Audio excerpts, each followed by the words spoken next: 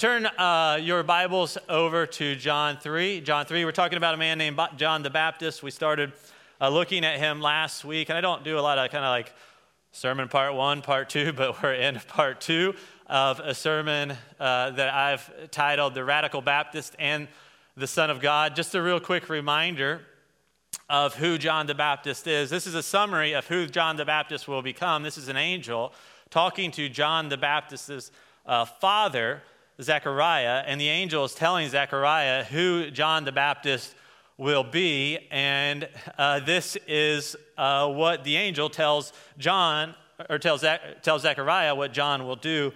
And he says this, the angel says this to Zechariah, says, and he, John, will turn many of the children of Israel to the Lord their God, and he will go before him in the spirit and the power of Elijah. There's a lot to be said there, but we're just not going to get into that right now. And turn the hearts of the fathers to their children, and the disobedient to the wisdom of the just, and to make ready for the Lord a people prepared. And so the big idea of what John is doing, John is coming, and he's going to be this prophet who's going to speak prophetically before the Lord comes. And his primary message for everyone, people who are a part of God's people who don't consider themselves as part of God's people or don't see themselves as God's people, is this really simple idea of turning.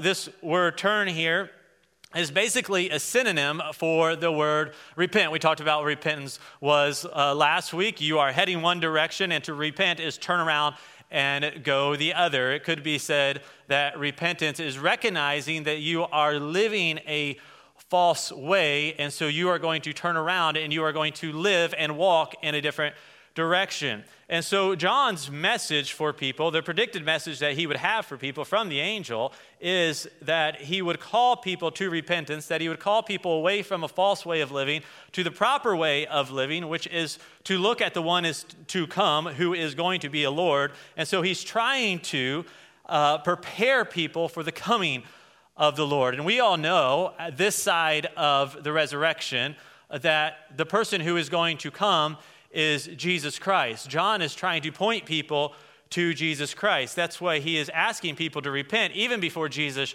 shows up. Now, we as followers of Jesus, we should look at what John has to say and what he has to say to the people there, but also as we study John's words and what he is calling us to, we have to look at this in another way as well, because we believe that Jesus is going to return. And so we can receive this message not only as somebody thinking like if Jesus were to show up here right now in this place, in this moment, but that Jesus someday is going to show this moment. I have no idea. But what John is trying to tell everybody who is listening and what he is calling them to is to be prepared for the Lord's presence and for his coming. And so verse 7 of chapter 3 of the book of Luke here is where we're going to pick up as we kind of came off last week. Setting the scene, John has come out of the wilderness, and he's either out on the banks of the Jordan or he's actually in the water itself, because he's calling people to the baptism. And so he's speaking to the crowds here, and he's told everybody it's time to repent before the Lord comes. And so all of these people are listening here around the water. And here's kind of where we pick up verse 7. He said, therefore, to the crowds that came out to him to be baptized by him, you brood of vipers, who warned you to flee from the wrath to come? Now, I don't know about you, but this doesn't sound like the kindest words coming from a preacher, does it? Right? This is you're not going to read this is what you should do if you want to have people kind of like you as a pastor, is to call them a bunch of snakes. But that is literally what John is doing here. He is coming out, and by the way, these crowds that he is speaking to perceive themselves as being children of God. These are Israelites, these are Hebrews, these are God's people that are standing on the banks here, and these are people who are wanting to be baptized and coming to be baptized, and he's telling them, by calling them snakes, he's actually calling them enemies of God. That's what he is telling them. If you read through the Old Testament, and so John is a prophetic figure. He's an apocalyptic figure. And so what John does in his preaching and in his teaching is he uses a lot of Old Testament metaphors or images. And if you read it, basically any time in the Old Testament it talks about a viper, it describes vipers as enemies of God. And so John is looking out at a bunch of people who are supposed to be kind of children of God and behaving as children of God. And he's saying you're actually acting as if you are enemies of God and not children. And then he asks them this question: who asked you to flee from the wrath to come? And again, this is just imagery here that we don't see or we don't know about because we don't live during that time.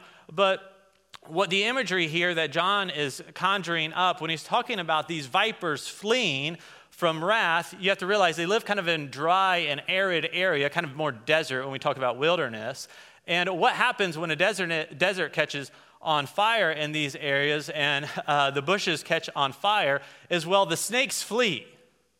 And so what John is having people think about here is that right now you're behaving kind of as enemies of God, which are snakes, and what is going to happen is that there's going to be this brush fire that's going to come out, and now they're snakes, these people are actually going to flee. Well, what's the purpose of this? Is that people are coming forward to be baptized. They're coming forward because they have claimed that they have repented and that they've given their life to the Lord, and they're going to do what God would have them to do. And so they're these people who kind of believe that when God shows up, like I'm going to want to see him. I'm going to run to him. But what John is saying is the way that you're living your life right now, actually, in reality, when God shows up, you're not going to run to him, you will run from him. And he's saying there's a great danger right now that is before you. And so in verse 8, this is what he says to them: bear fruits in keeping with repentance. And do not begin to say to yourselves, we have Abraham as your father. And so remember here that we're talking about what repentance actually is and what it isn't. And John is calling people to true repentance.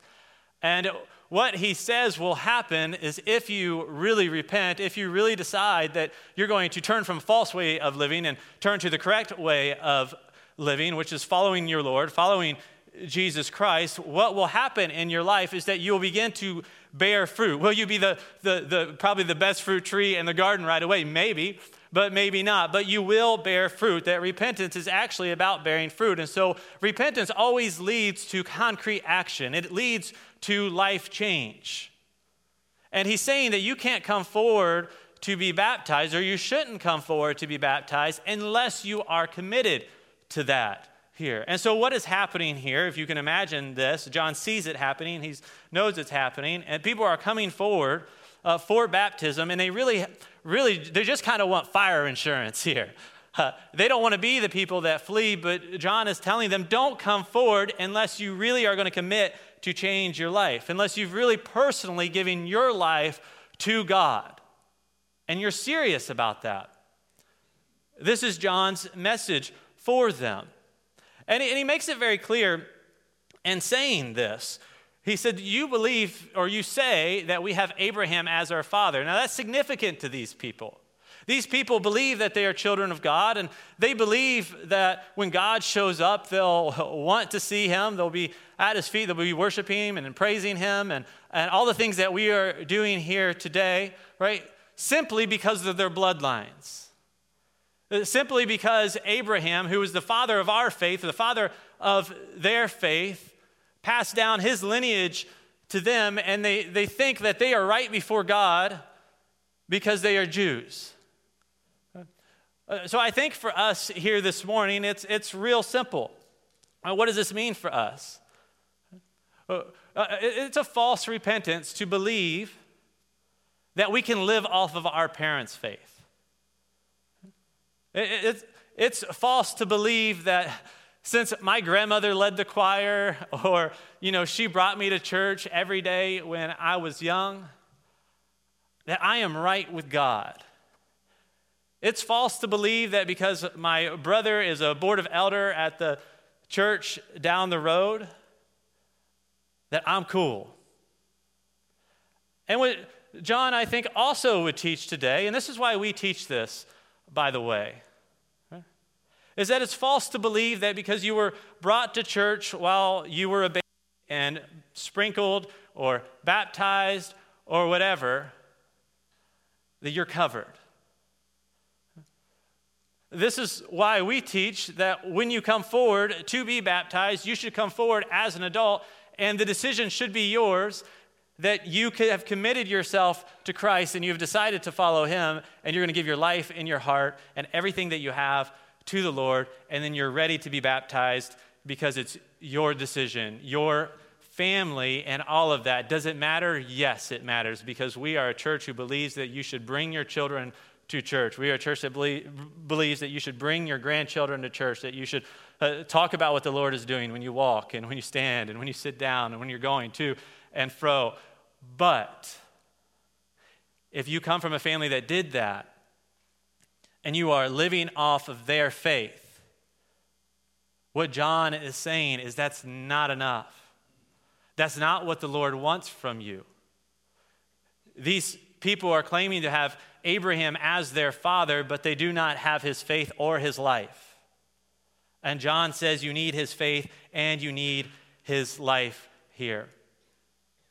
He continues this teaching, and he says this, "For I tell you, God is able from these stones to raise up children for Abraham. And even now the axe is laid to the root of the trees. Every tree, therefore, that does not bear good fruit is cut down and thrown into the fire." Now, this is some really good news for people who hear a message like that and think like, well, wait a second.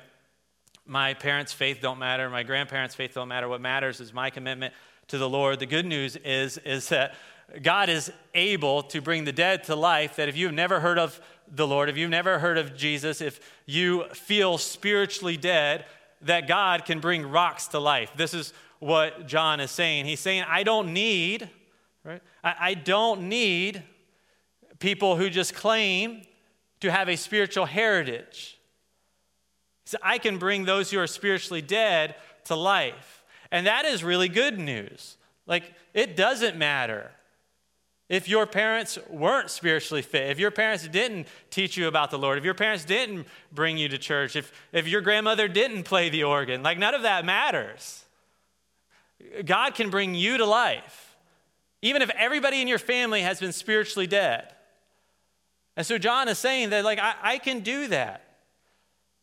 God can do that, I should say, because he cares about you more than he does your past. That's really good news. The bad news here is, and there's a warning here, he says, for those who aren't really sincerely going to repent and are relying on the faith of their family or their heritage here and think that is good enough. He's saying that he's saying that God right now is holding an axe at the root of the tree. And he's saying if he's not seeing the tree bear good fruit, guess what God is going to do to the tree? He's going to cut it down. He's going to get rid of it. And this is true of us, like, personally.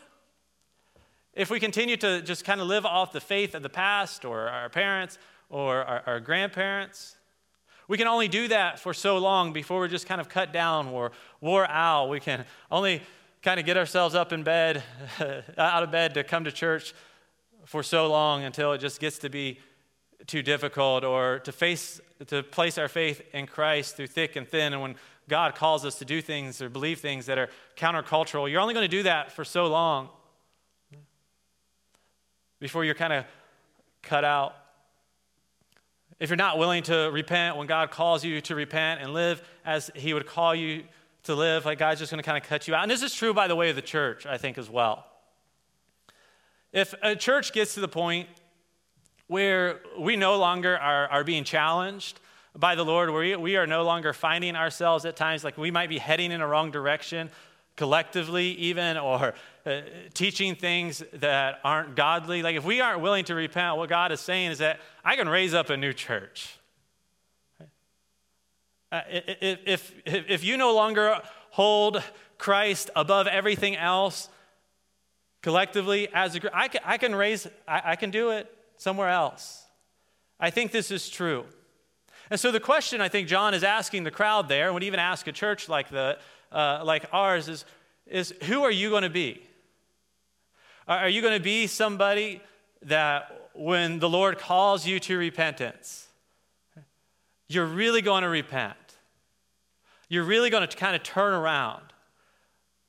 Or are you going to continue to ignore the Lord? Because the longer you ignore the Lord, a lot of times the harder it is to turn around. And this is true of us as a church. Who are we going to be? Are we going to be a church that really does believe when it's time to repent that we repent individually and collectively together? Verse 10, you can imagine how the crowd may be receiving this. I mean, I have no idea how you're receiving this right now. Like I said, this kind of preaching isn't that popular anymore. Verse 10, the crowds asked him, "What then shall we do?"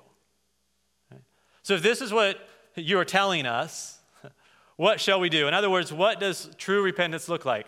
How should we live? What should my life look like? And so he begins to explain here in verse 11. He answered the crowd who are asking these questions. He answered them, "Whoever." Everybody say, whoever. Whoever. Whoever has 2 tunics is to share with him who has none, and whoever has food is to do likewise. The tax collectors also came to him to be baptized and said to him, "Teacher, what shall we do?" And he said to them, "Collect no more than you are authorized to do." Soldiers also asked him, what shall we do?" And he said to them, "Do not extort money from anyone by threats or false accusations, and be content with your wages." So basically 2 kind of groups I want to speak into here, 2 categories. The first is whoever. Obviously, whoever means whoever. This means anyone, everyone. Everybody who is listening to John fits into this category because you're not a tax collector and you're not a soldier, although both of what he has to say is relevant for everyone and whoever. But the whoever is really simple here. John says that people who truly repent actually do something.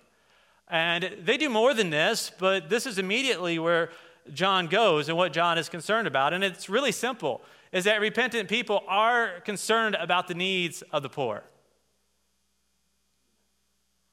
Specifically, whether those people around them, considering called the poor, have enough food or clothing to survive. Now, I believe that a lot of us kind of live lives where we have to work to care about the poor. We do. Because a lot of us, we live somewhat separate lives from the poor.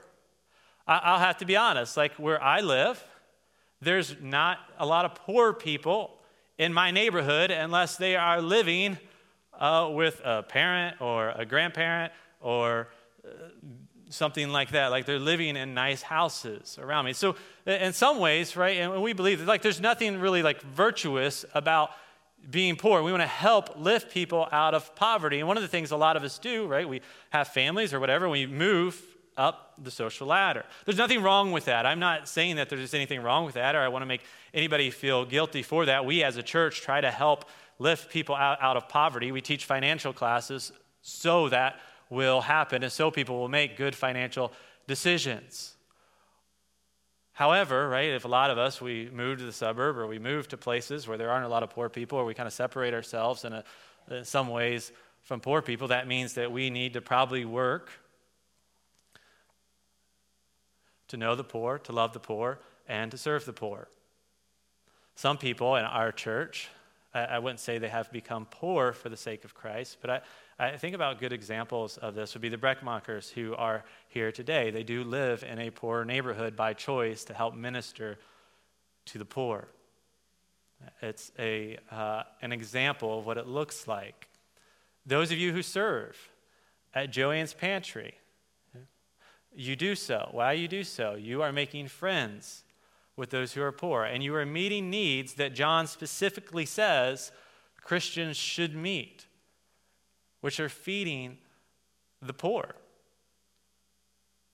It's a beautiful thing to see and to do if you are a Christian, to work, love, serve, and care about the poor. it does require commitment. I think about my dad's here today.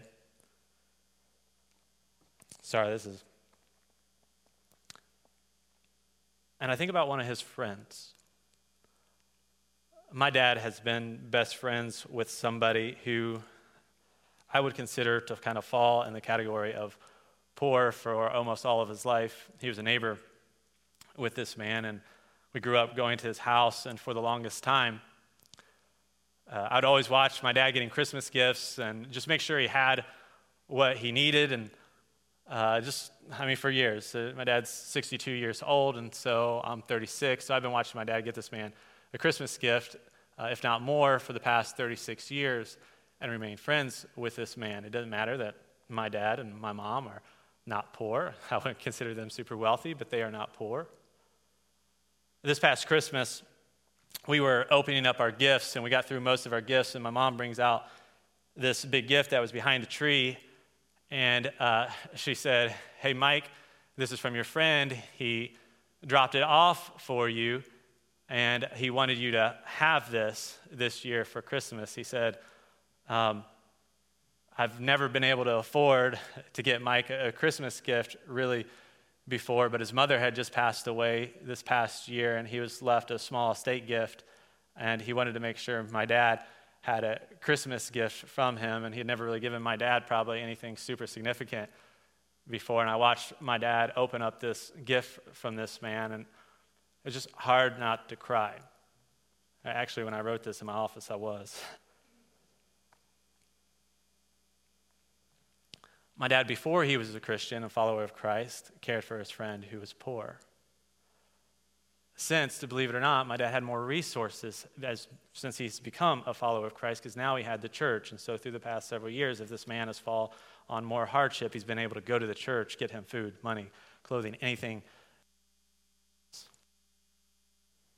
Jesus says things like the poor will be with you always. And while they're anointing Jesus, said, don't give that money to the poor right now. The poor will be with you always. And sometimes we use that as a passage to ignore the poor, or to not care about the poor, become apathetic about the poor. But that's not Jesus being dismissive of the poor. What Jesus is doing there is he is reminding people that if you really do love me, if you really do worship me, that these people are going to be with you. But if you love and you worship me, and if you keep your eyes on me, and if you give to me and you care about me, you will care about the poor, because I care about the poor.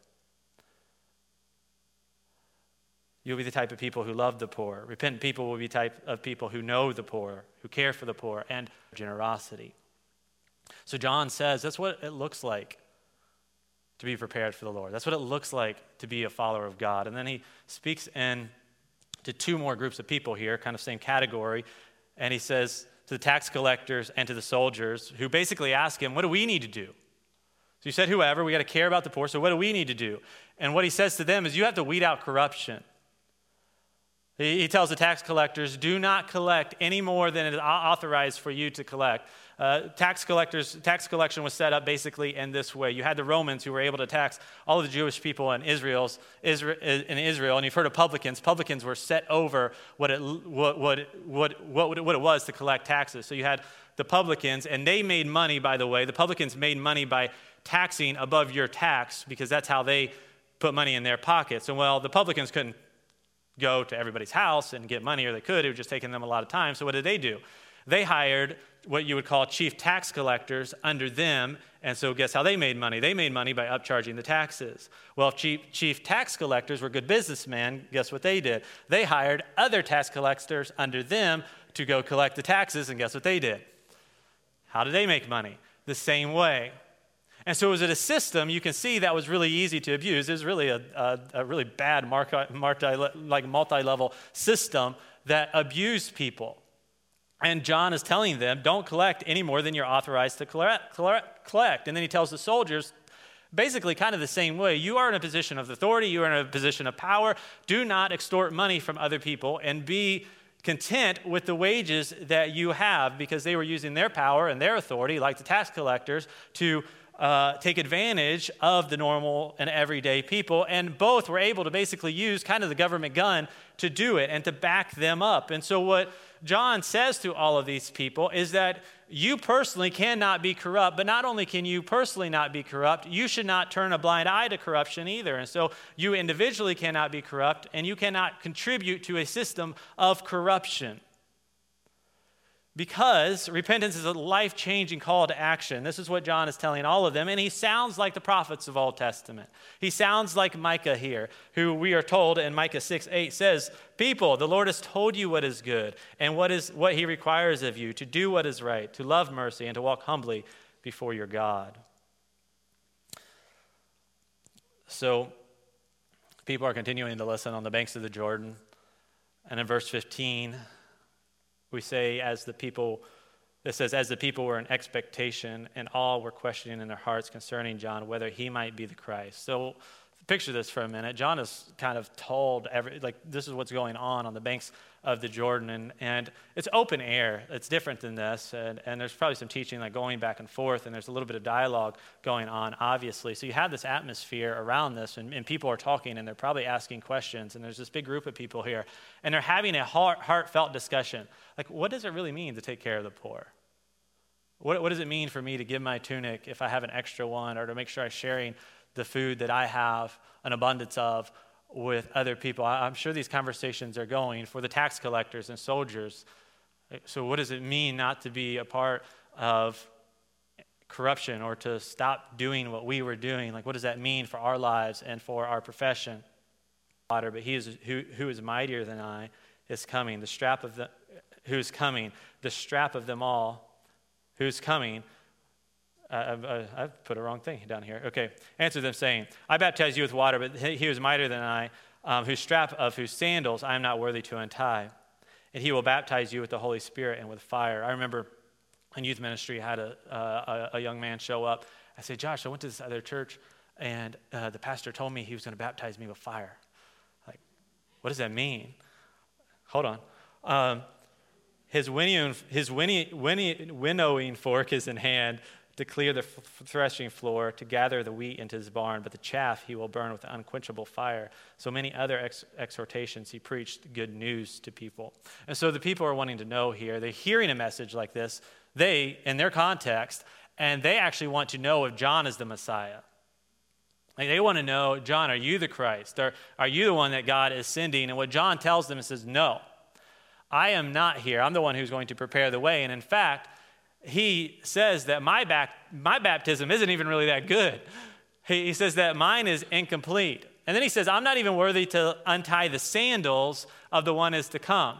Now, that's a really big statement for him to say, because in this time they did have servants, and the lowest servant on the totem pole took off the sandals and washed the feet of those who were coming in. And you can imagine in the first century, there's animals everywhere. You don't really have real nice shoes and all of those sorts of things. And you walk everywhere. So your feet were really dirty. And John says, I am lower than that servant compared to this guy who is coming.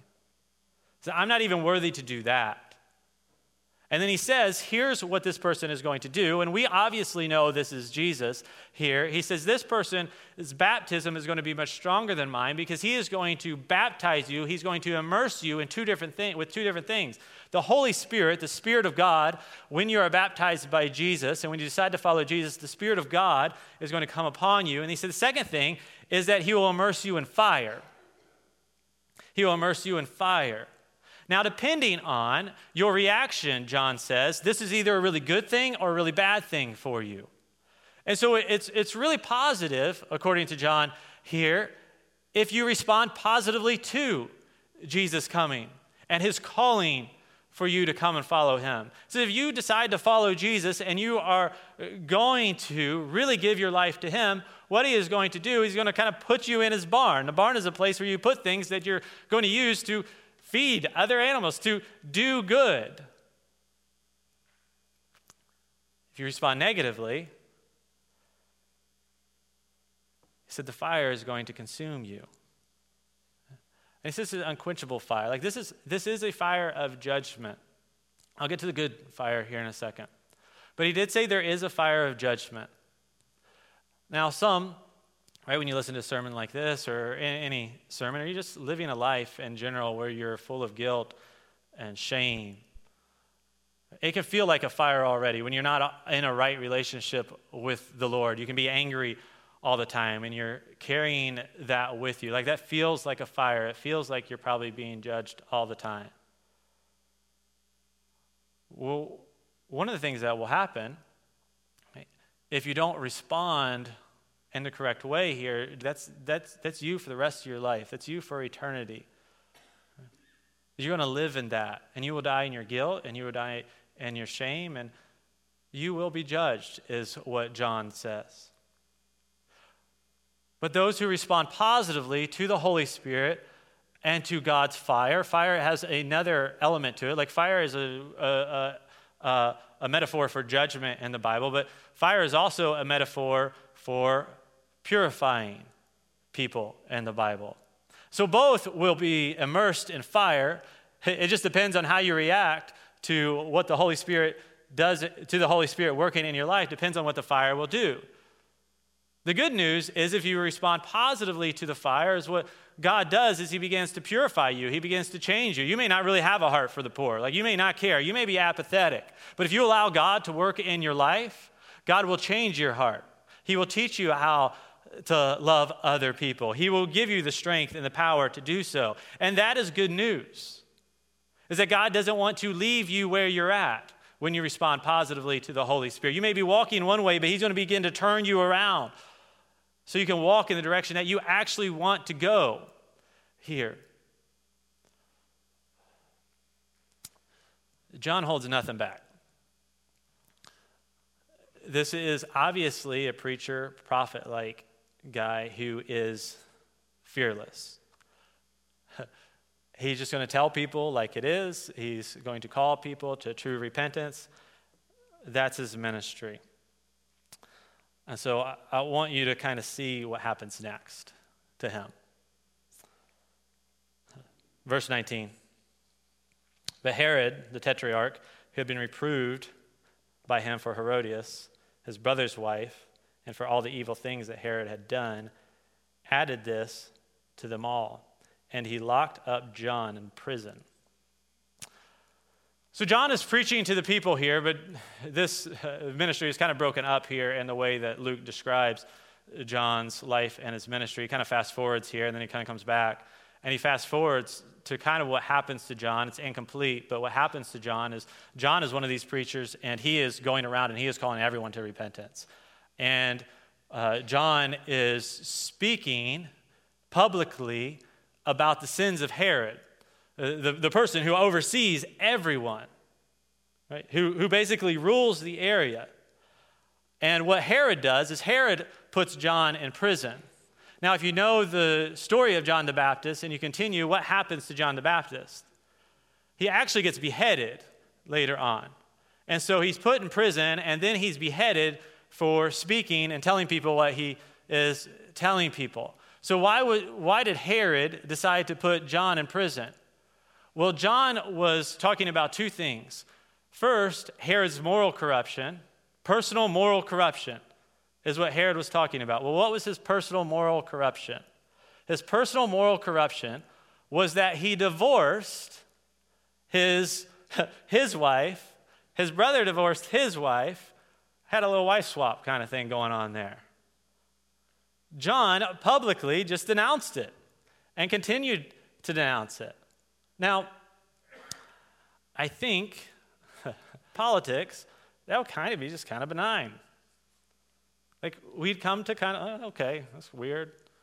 Probably shouldn't happen. But John spoke out against it. So I don't think it would be a stretch, right? If John were alive now, like, he would not have been a friend of our past president in that way. He wouldn't have. Similarly, what John would do now, because he doesn't just speak out against those things, like personal moral corruption, is he's talking about all the other things that he's done as well. I don't think John would be a friend of this president either. He would probably speak out against things like the Orwellian Equality Act. Like, it's Orwellian named Equality Act. which is going to further perpetuate. By the way, I don't think it's going to pass. I don't think it's going to get through the Senate. But our current president is endorsing an act that continues to perpetuate sexual confusion and deviation from God's ideal. Like he is. Which would, by the way, strip away religious freedom. Seeks to talk about issues like this. Right? John would speak out against those sorts of things. John is taken to prison for stuff like that. He's silenced for things like that. And so for John, right, everyone is responsible before God. He's not going to give anybody a break here. Whether you're a regular person or you're a prince. Like John is going to call you to repentance here. So, how do you feel about John right now? Right? Like, are you glad he's dead? You glad I'm not like John every week? Let's see how the people respond. Verse 21. Now, when all the people were baptized, this is really interesting. John preaches a message very similar. I stuck pretty close to the text there, all the way through here. What I just said was not a stretch. It was not a stretch. So come back. I know everybody's divided politically. Come back. Look how the people respond. They were baptized. I don't know if you have or haven't been baptized. But if you are looking for a different way to live, right, that's not like everyone else is kind of selling you, not going to be partisan in every way, but you really want to live and you really want to follow Jesus and you really want to live differently, you really want to be sold out for God. If that's you, right, if the Holy Spirit is speaking to you in that way, answer him. Get baptized. There's things you can sign up to get baptized. I encourage you to do that. Like, don't delay if God is speaking to you. Now watch this. Follow me. And when Jesus also had been baptized, so we come back here to the crowd by the Jordan.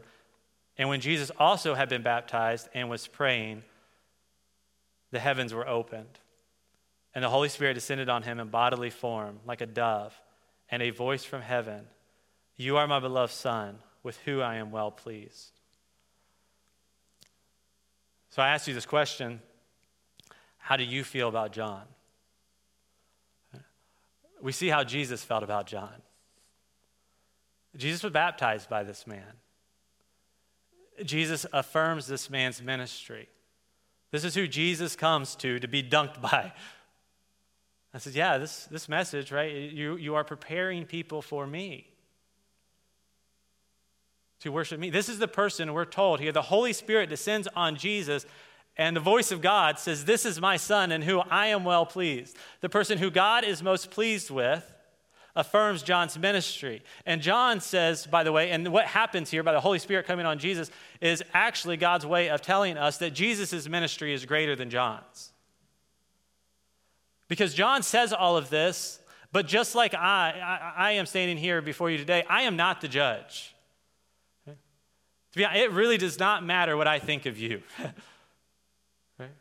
It should not. What John is telling them, that this is the judge. What God is showing us is that Jesus is the judge. And Jesus, too, is calling us to repentance. And he is calling us to faith. Now, what leads us to repentance? It is God's kindness. Jesus forgives. And Jesus loves. And Jesus came so that you would know that you are forgiven and you can walk in forgiveness. And that the Holy Spirit and the fire can cleanse you. If you are walking in sin, Jesus isn't saying give up. He's saying, let the Holy Spirit have a control of your life and walk in him, and let the fire of God change you. And so, child of God, right, walk in the kindness of God. He doesn't want you to continue to go your own way. Jesus is asking you, God is asking you, the Holy Spirit is asking you to turn around. If anything struck within you, a chord within you, and you say, my life is not lining up with what God would have me to do right now, is God calling you to repentance. Let the fire purify you.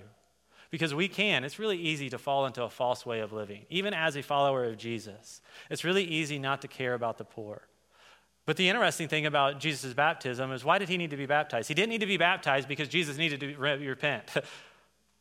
Jesus was baptized so he could identify with you, so he could identify with me. Not maybe just the materially poor, but the spiritually poor. He came because we are not worthy, like John, to untie his sandals. And yet he came to identify with you. And if you believe that, you will care about the poor. You will care about everybody who bears the image of God, because Jesus does. If I'm not living how I should, I'm taking advantage of people, or even like John calling out people morally, sexually, like I'm living deviant life. What you are believing in that moment is that God does not care about you to meet those needs. God does not care about you enough to meet your financial needs. God does not care about you enough to meet your relational needs or to even tell you who you are. But Jesus coming and to be baptized and identifying you is God telling you that God cares about you. He cares about you, and God will meet those needs that you have. And he is asking you to repent and stop believing that you can't trust him, and to turn around and walk to him and to trust him with all of your life. What is the Holy Spirit telling you, child of God? Okay? What is he telling you right now?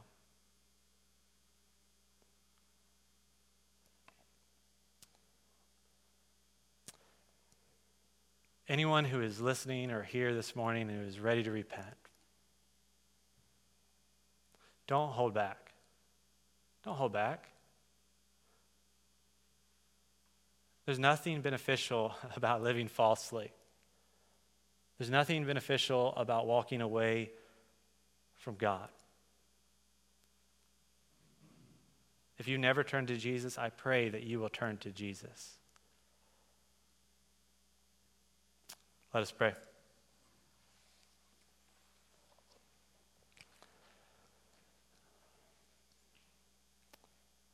Father, as we look at somebody like John the Baptist,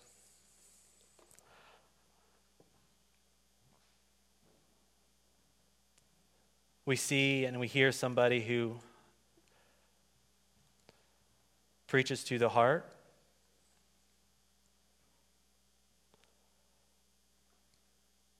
He himself was humble enough to say that he even needed Jesus, that he was unworthy to untie his sandals. And I pray this morning that if anything that he had to say struck anyone to the heart, I pray, Father, that we would just respond with repentance. If we have become apathetic about how to love and help the poor, I pray, Father, that you would give us a heart for the poor. I pray, Father, for anybody who's just living a corrupt life, and corruption is widespread in the human heart. It's widespread in our lives. It's widespread in our world, and sometimes we participate in it, sometimes willingly, sometimes unwillingly. And yet I pray, Father, that you would help us to walk out of it. I pray that you would help us to trust in you enough to believe that you will take care of us in this life and the next. I pray for all of those who are just looking for a better way to live. Not an easier way, but a better way. For people who are looking to turn around and to walk out of what is false in this world and to walk towards the truth, to Jesus Christ, who's God in flesh, who the Holy Spirit was poured out on so that he could give it to us. And Father, I believe that the Holy Spirit is at work right now in this place and in this moment, and I pray that each and every person who's in earshot will respond to what the Holy Spirit is doing in them. We do pray for your fire. We pray for your purifying fire in our lives.